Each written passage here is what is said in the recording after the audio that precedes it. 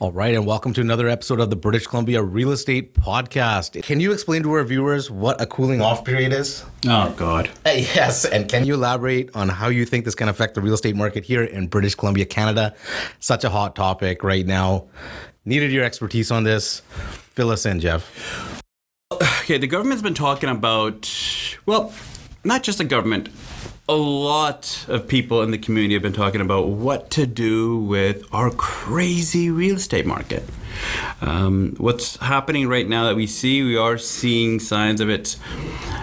I'm not going to say the word crash because it's not a crash, but we do see signs of corrections happening.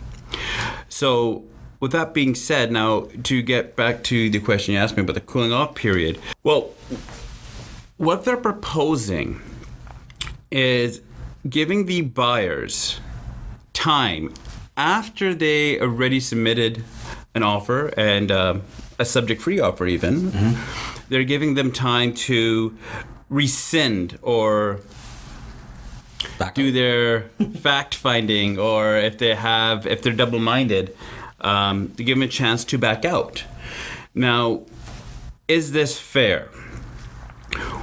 Well, we have to look at who is it fair to. This is obviously fair, beneficial to the buyer and not the seller. Now, when I say that, the reason is, let's say you're a seller and you're buying a property based on the sale of your home. Mm-hmm. Now, with this cooling off period, if it comes into effect, the seller won't know if his home is sold yet until the cooling off period's over. Now, that might delay their purchase. So they really can't buy something unless they have a full-fledged deal in place.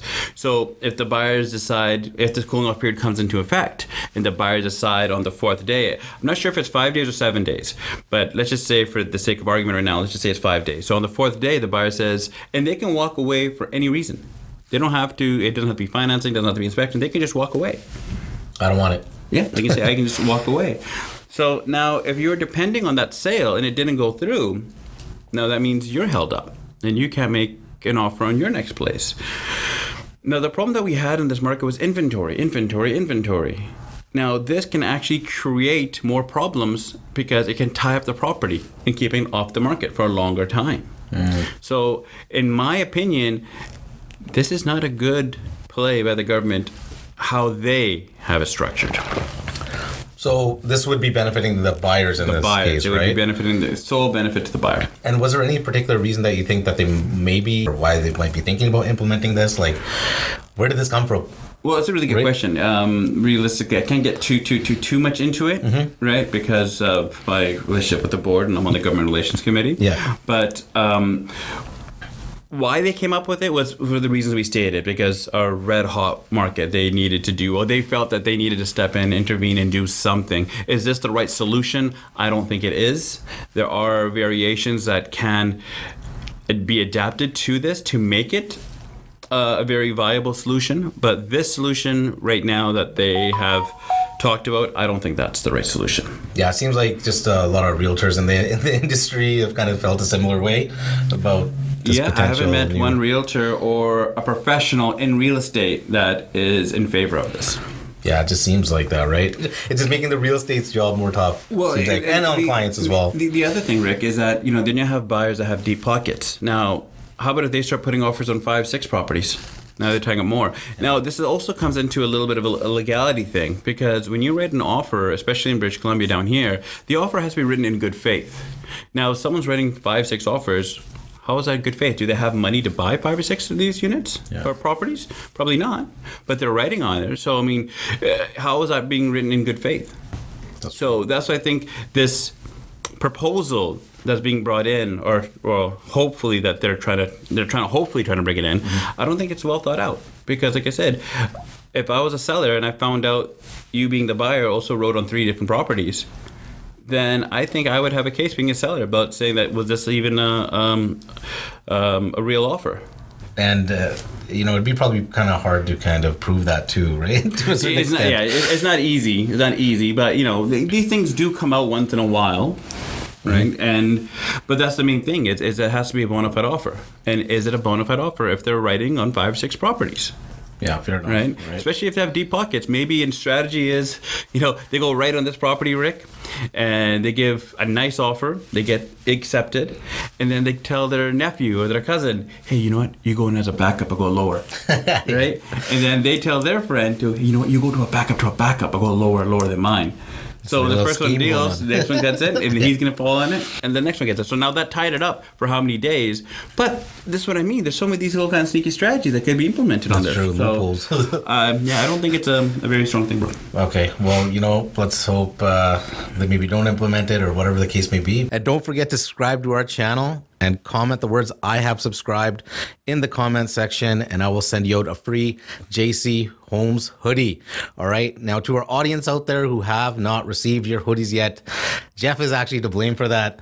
And we've also missed a couple of episodes, and we're sorry, but I'll let Jeff elaborate on that. He was actually injured recently, and he stumbled his way in here, or limping his way into the podcast studio today, but we're able to bring this amazing episode for you guys. All right. But I'll let Jeff explain that one for you. So I love how it's my fault. Considering, where the hoodies are, you can come to the house and pick it up anytime. But it's my fault. And yes, I was recently injured quite badly. My daughter decided to jump on my knee when I was lying down, so my knee kind of went backwards. So very, very painful. But we're still in the office. We're still getting out content. We're still doing our deals. We just wrote another offer today. So, injury or no injury, pain or no pain, we're still here and going to be working. That's right. And we're glad you're somewhat healed up now. A little bit. Still a lot of pain. Excellent. Now, also, in the previous episodes, we have told you guys that Jeff was going to be having a very big announcement. Finally, for Jeff to make this big announcement to y'all, and I'll let Jeff take it away. Go ahead, Jeff. The announcement here is a lot of my friends, families, a lot of people in the industry know how serious I take real estate. We have a lot of fun with it, but it is a passion, something that really, really strikes home with me. So before I was a director of our real estate board, and a proud director, I'm a proud member of our Fraser Valley Real Estate board. This year I decided to take another step and actually run for vice president of the board. We also have one of our other strong realtor friends. He's actually running for president-elect, Mr. Narinder Bains. And we wish him the utmost luck. I'm pretty sure he'll do very, very well. I myself will be running for vice president of the board. So we're in high hopes. We see a lot of changes and positive attributes that we can actually bring to the board and to our membership, and not only to our membership. This also helps our public as well by making the membership stronger. Also helps our community and helps our clients as well. So it all starts with foundation. Like I said, we always talk about this in other shows, planning, and we think it's a time right now where we take a stand and try to see what we can do to help further our industry into a positive direction. Beautiful, right? I'm really happy for you there, Jeff, and congratulations. And also shout out to Narinder. Saw you a little while ago there. That's absolutely great news, and with the utmost support, we'll be here with you as well, right? So congrats on that. And don't forget, guys, if you're thinking about relocating anywhere in British Columbia, especially the Lower Mainland, you guys know the number. It'll be on the screen. Don't forget to like, comment, and subscribe to our channel. And Jeff, do you got any last points you want to add? I don't know if I want to mention any points anymore, considering you might not be allowed to write the scripts anymore or plan out our segments. Well, so I got nothing to add right now. Nothing. Right. Okay, guys. Well, might add something after the cameras turn off. We definitely have some more amazing content coming for you guys. The hunting video is still coming. So, all those episodes are coming, all that we've been talking about with the accountant. We have some other realtors coming on. So many amazing episodes. It's all coming. So get ready for that. Like, comment, and subscribe. Shout out to all the audio streaming platform listeners out there. Thank you to you all. And yeah, with that, Jeff Chad at JC Homes, Ricky J. We are signing out. British Columbia Real Estate Podcast. Peace out, everybody.